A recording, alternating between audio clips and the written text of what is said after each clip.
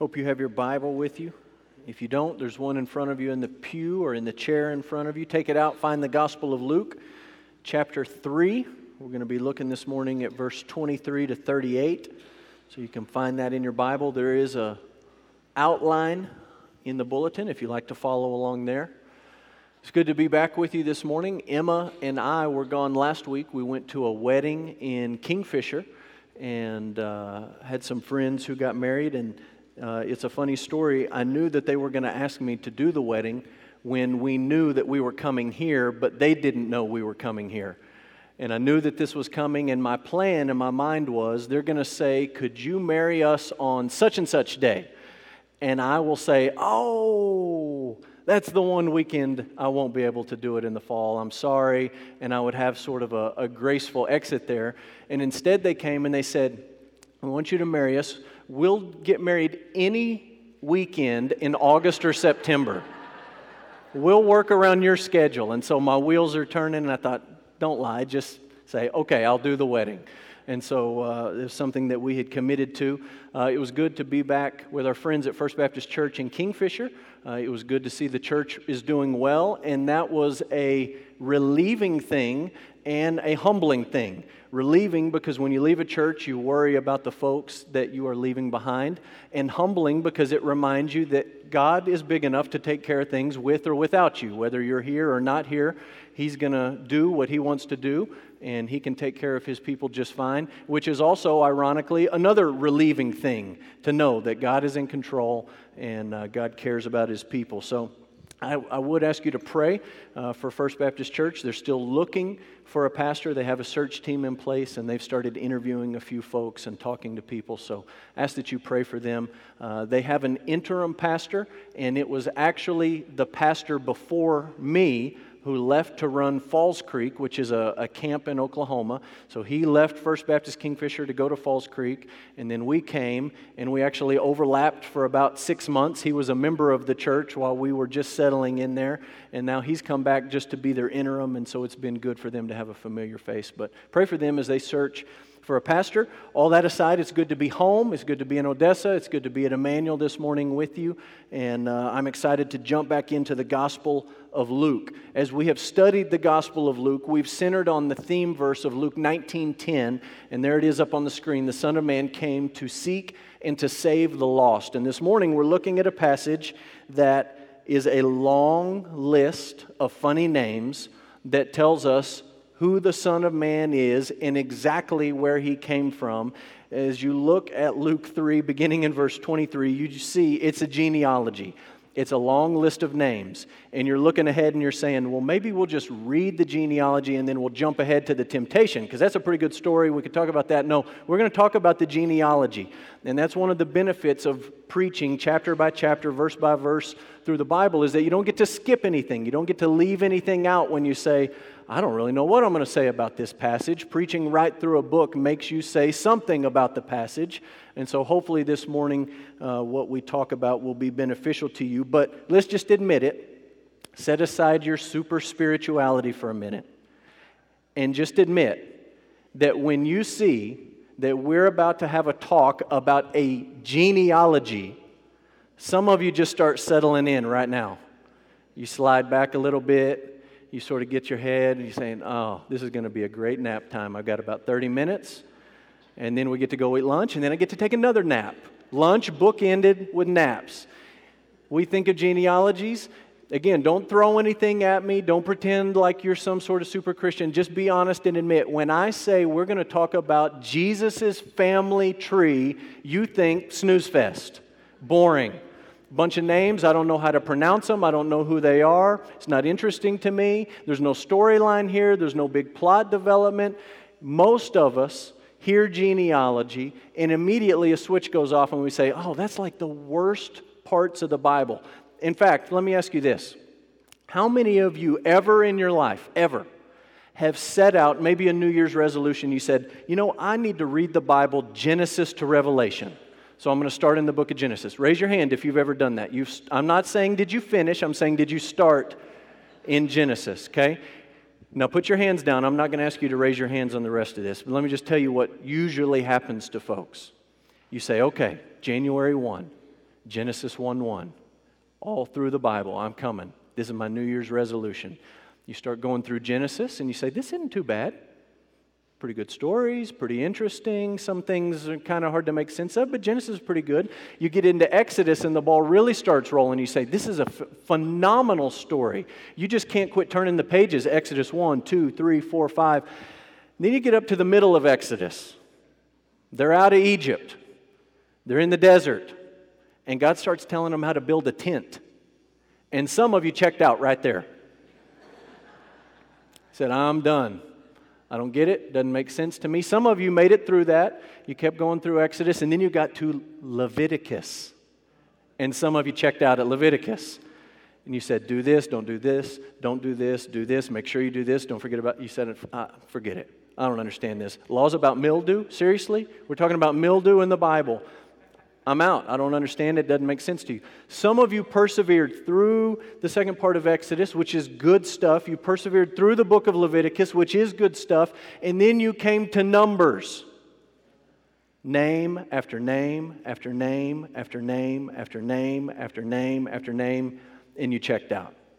We have family, or not family friends, but almost like family. They were sort of step-grandparents to us in Kentucky, and they, as a couple, this older couple, they would read the Bible through, from beginning to end, every year, out loud.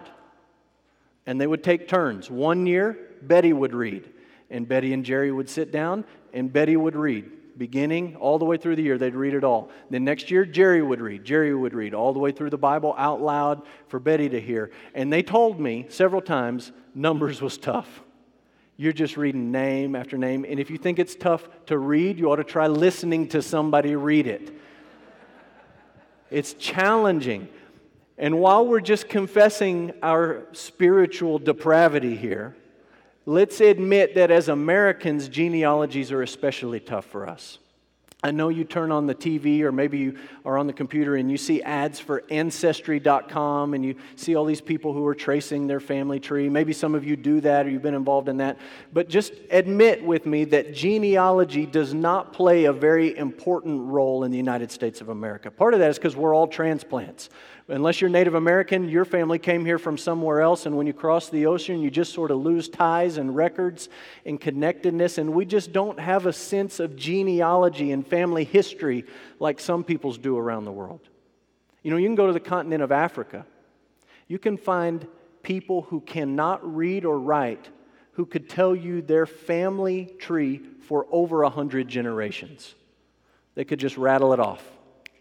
This was my dad, this was my granddad, this is my great-granddad, this is my great-great-granddad, this is my great-great-great-granddad, and they could just go all the way back. It's important to them. It gives them a sense of connectedness to their people and to their family.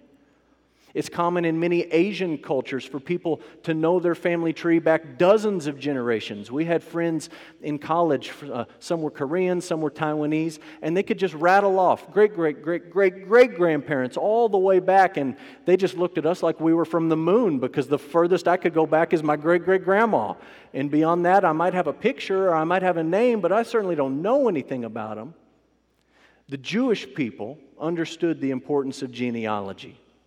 When you read through the Bible, there's genealogies from the first book of the Bible all the way through the story of Jesus. There's lists of names. And there's a reason for that. The Jewish people in the Old Covenant, in the Old Testament, they had a unique relationship with God as a people. And they wanted to know who was their people. And even more importantly, they knew that God had promised to send somebody special, a Savior, a deliverer, a Messiah from their family, and they tracked it, and they wanted to pay attention, and they wanted to know who was your dad, and who was your dad, and who was your dad, because they were waiting for this Savior to come from their people. Genealogies are important. In the Bible, genealogies are especially important.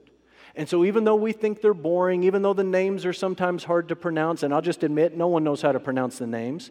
You just say it with confidence, and everybody thinks you're brilliant. So if you're in a Sunday school class and you're going through numbers and somebody says, read this list of names, you just start firing them off like you know what you're talking about. Everyone will say, you are brilliant. You must have been studying numbers all week long. You just say it with confidence. Here's the deal. Instead of me giving you one big idea about a long list of names, I usually try to do that in a sermon. Here's the big idea. Let me give you 4 reasons that you ought to love genealogies in the Bible. Not just suffer through them, but love them. Reason number 1, Bible genealogies remind us that God interacts with people. This is not the God of deism who's up there somewhere doing his own thing, disinterested in our lives. This is a God who has always and will always interact with the creatures that he created in his own image.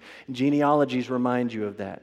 It's not just something new today. It's not something that just happened then. Throughout history, God is a God who interacts with people.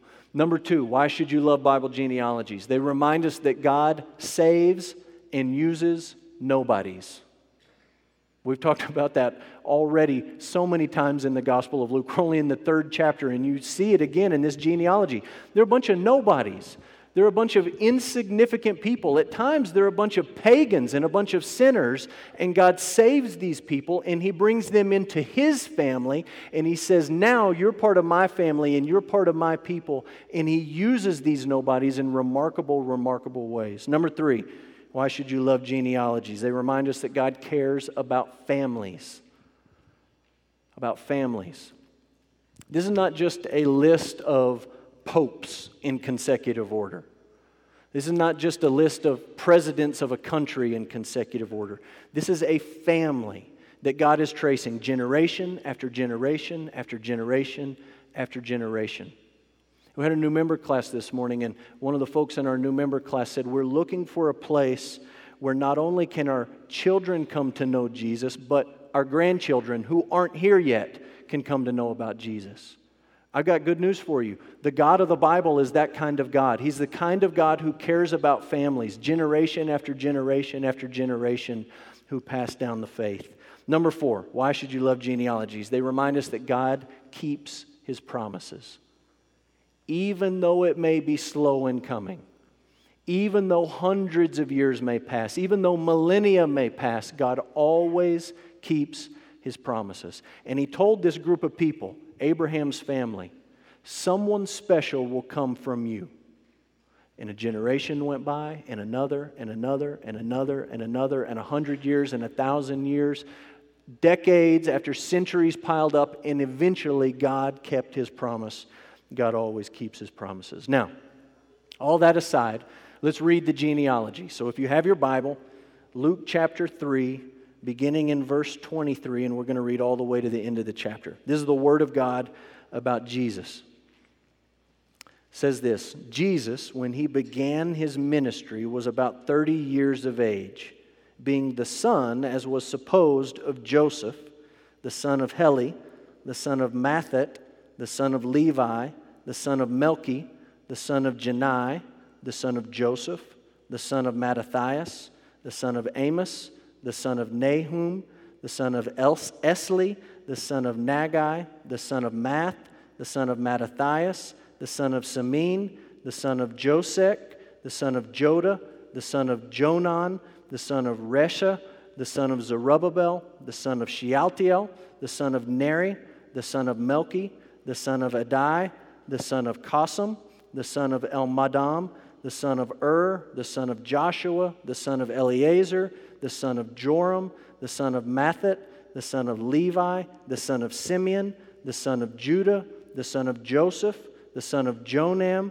the son of Eliakim, the son of Meliah, the son of Menah, the son of Mattatha, the son of Nathan, the son of David, the son of Jesse, the son of Obed, the son of Boaz, the son of Salah, the son of Nashon, the son of Amminadab, the son of Admin, the son of Arni, the son of Hezron, the son of Perez, the son of Judah, the son of Jacob, the son of Isaac, the son of Abraham, the son of Terah, the son of Nahor, the son of Serug, the son of Reu, the son of Peleg, the son of Eber, the son of Shelah, the son of Canaan, the son of Arphaxad, the son of Shem, the son of Noah, the son of Lamech, the son of Methuselah, the son of Enoch, the son of Jared, the son of Mahalaleel, the son of Canaan, the son of Enos, the son of Seth, the son of Adam, the son of God.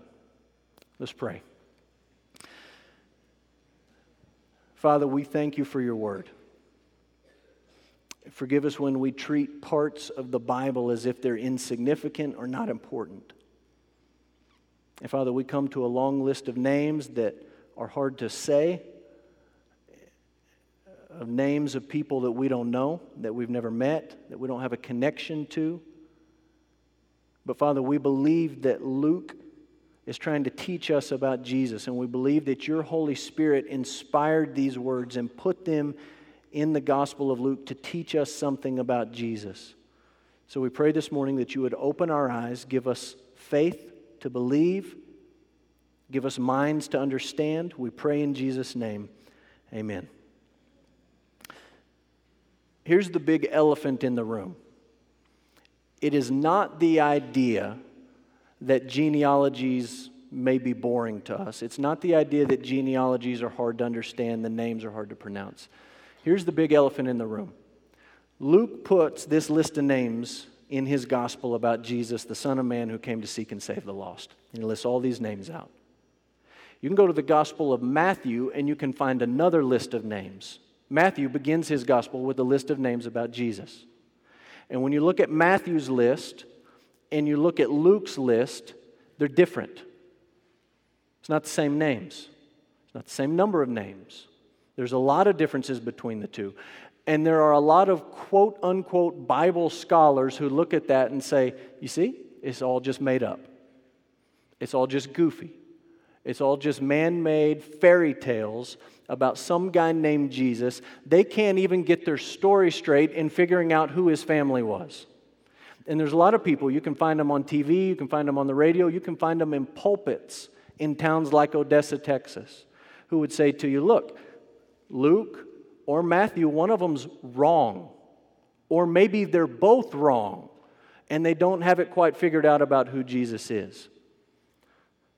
I step back from those two lists, and before I want to make any conclusion about who's wrong or right, think about this. Think about the fact that these two lists being different proves that this is not an invented story. I mean, if Matthew, Mark, Luke, and John put their four heads together and said, okay, we're going to come up with this stuff about Jesus, and I'm going to write this story, and I'm going to put this in. Don't forget to include something like this, and we need a story about miracles, and we need this and that and all the other. Don't you think they would have at least got their lists right? If they're colluding together to fabricate a lie, this is a very simple thing to make sure you're on the same page. Matthew, how many names you got? Oh, I got 42. Luke, oh, I got 77. Well, you're going to have to either add some or take some out. We got to get on the same page. It's proof that they didn't put their heads together to collude on a lie. And what you see in Matthew's list and what you see in Luke's list is two men inspired by the same Spirit writing down the family tree of Jesus. And instead of those two different lists of names being contradictions, they're complementary to each other. They're not wrong, one or both of them. They're both true, and they both present a different angle on the truth. And so I want to be honest with you this morning. I want you to understand the differences between Matthew and Luke and why you don't need to be afraid that the Bible is chock full of mistakes, and here's just another obvious example. So these are on your outline, and we're going to move through these pretty quickly. Differences between Matthew and Luke in their genealogies. Number one, different trajectories. Different trajectories. Matthew goes past to present, Abraham up to Jesus. Luke goes present to past, Jesus back to Adam. So they're different in their trajectory. Number two, different in location. In location. Matthew begins his gospel with the genealogy. That comes right at the beginning. Luke tells us about the Christmas story and Zechariah and Elizabeth and John the Baptist and all these things. Jesus has even been baptized. He's about to be tempted in the wilderness, and then Luke squeezes in the genealogy right here. There's a reason. Another difference. There's a different purpose. Different purpose. Matthew writes his gospel and his genealogy to prove that Jesus is the Jewish Messiah. Everything in the Gospel of Matthew drives to that. If we're preaching a series on the Gospel of Matthew, it wouldn't be called The Son of Man Comes to Seek and Save the Lost. It would be called Jesus is the Messiah. Neon lights, flashing bulbs. Jesus is the Jewish Messiah. That's not why Luke wrote. Matthew wrote to Jewish people to prove that Jesus was the Messiah. Luke wrote to Gentile people, non-Jewish people, to prove that Jesus was the Son of Man who had come to seek and to save the lost. And so they have different purposes. Number 4, they have different scopes. Different scopes. And what I mean is, Matthew goes all the way back to Abraham. Luke goes all the way back to Adam, and then even one step further back than that to God. So they have different scopes. Number 5, they have different audiences. And I just mentioned this. Matthew is writing for Jewish people, and so the centerpieces in Matthew's genealogy for Jewish people, no surprise, David and Abraham. King David and the patriarch Abraham. Luke writes for Gentile people who don't appreciate the significance of David and Abraham, and so they're in there, but what Luke is really saying is, look, I'm piling up all these names, and I'm landing on Adam, the first man, the father of all. Number 6, this one's interesting. Different generations. Different generations. Matthew includes 42 generations, and he divides them into 3 sets of 14. Luke has 77 generations. Matthew has 42. Luke has 77. And you look at that and you say, well, which one is it? How many people were in there? And you are all intelligent, smart people, and you're saying, preacher, don't be foolish. There's different scopes, right? Luke goes back further. That's why he has more names. He goes all the way back to the beginning. Matthew doesn't do that. But look at this. In the Gospel of Matthew, when Matthew is writing from Abraham to Jesus, there's 41 generations. In the Gospel of Luke, the same period, Abraham to Jesus, there's 57. They don't match. And some people look at this and they say, aha, proof. It's a mistake. And respectable Bible scholars look at that and say, you fool. We know that the Jews, when they wrote genealogy, sometimes skipped generations. Maybe they would leave out grandpa. Maybe grandpa didn't love God, so we cut him out of the genealogy.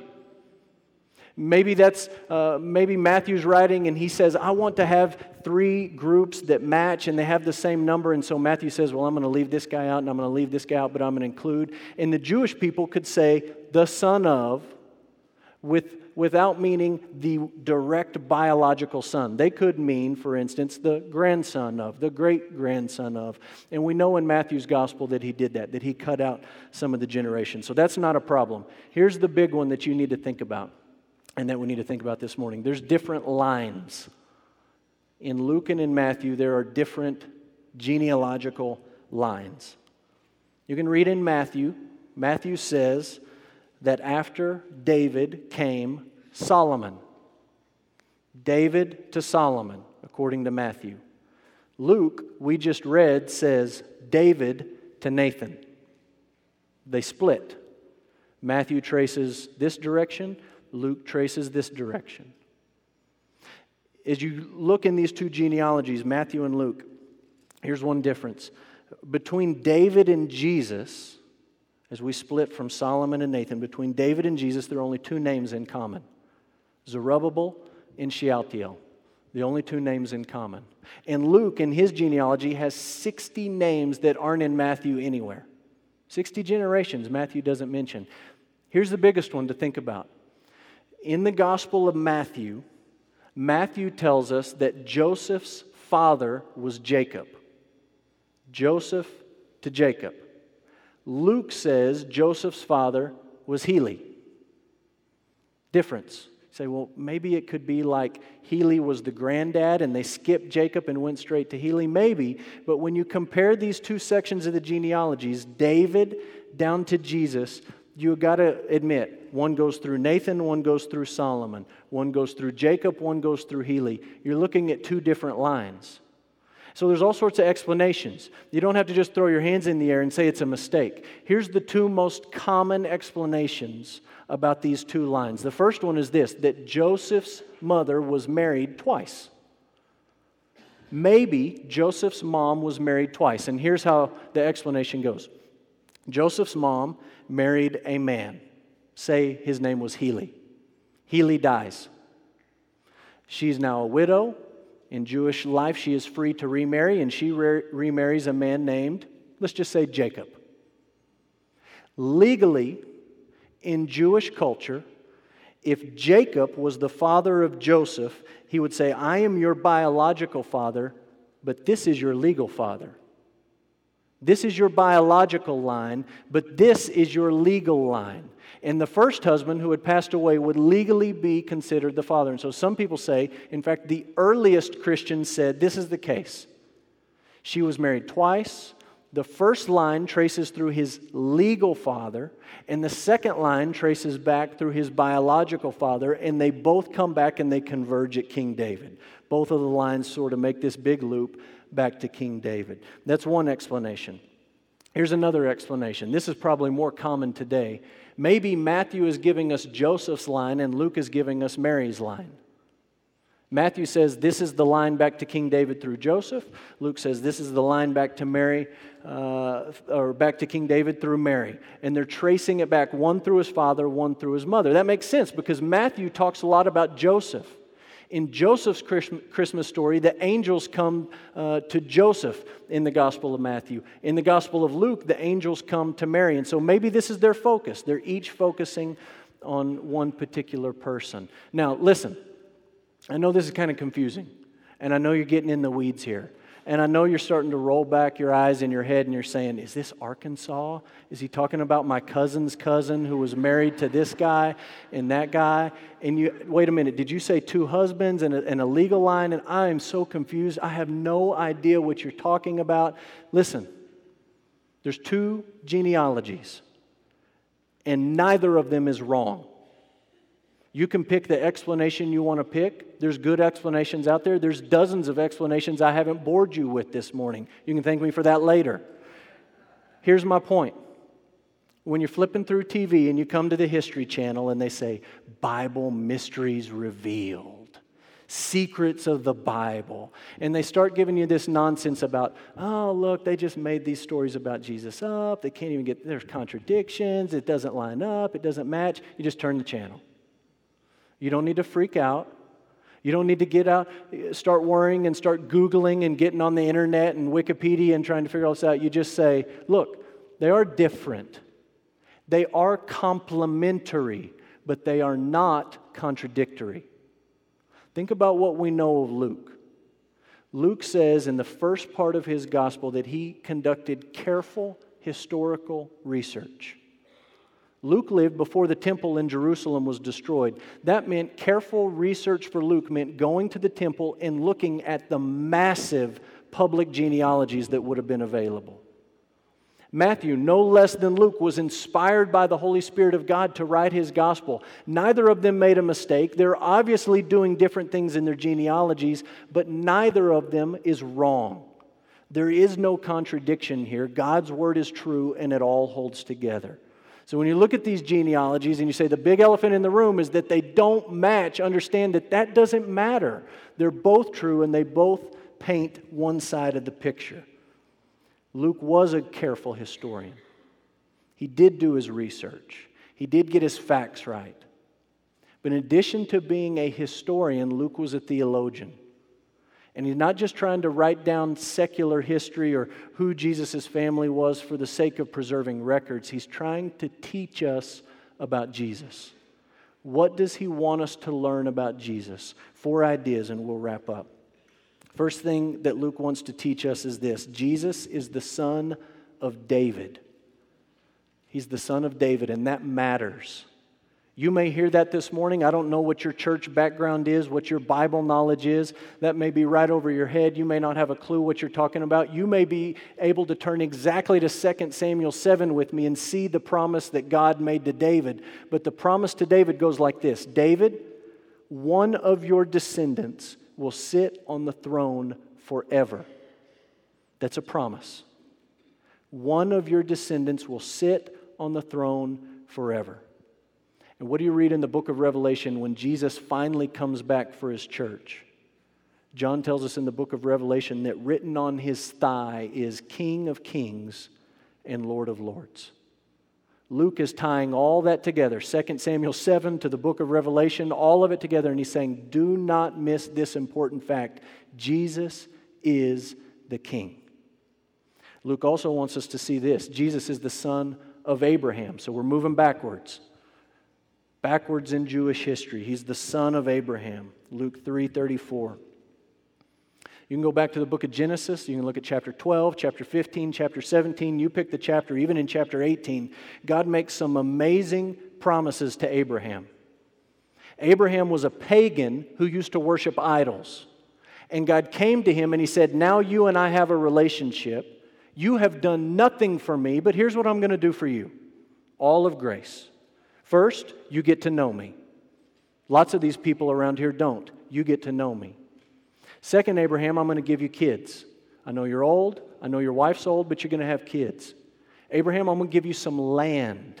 I'm going to give you some real estate. It's going to be yours, and it's going to belong to your family forever. Abraham, I'm going to pour blessing out on you, so much blessing that your family will be a blessing. And on these promises go. And today, people argue, and they say, well, who gets those promises? Is it the geopolitical state of Israel that gets those promises today? Is it the church that gets those promises today? What does the Bible say?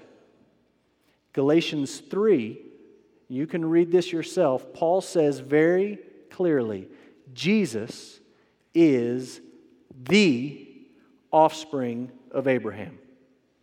He gets all of it. He gets the promises. He gets the blessing. He gets the offspring in His people. He gets all of the promises. He gets the land. He gets the throne. Jesus gets all of it.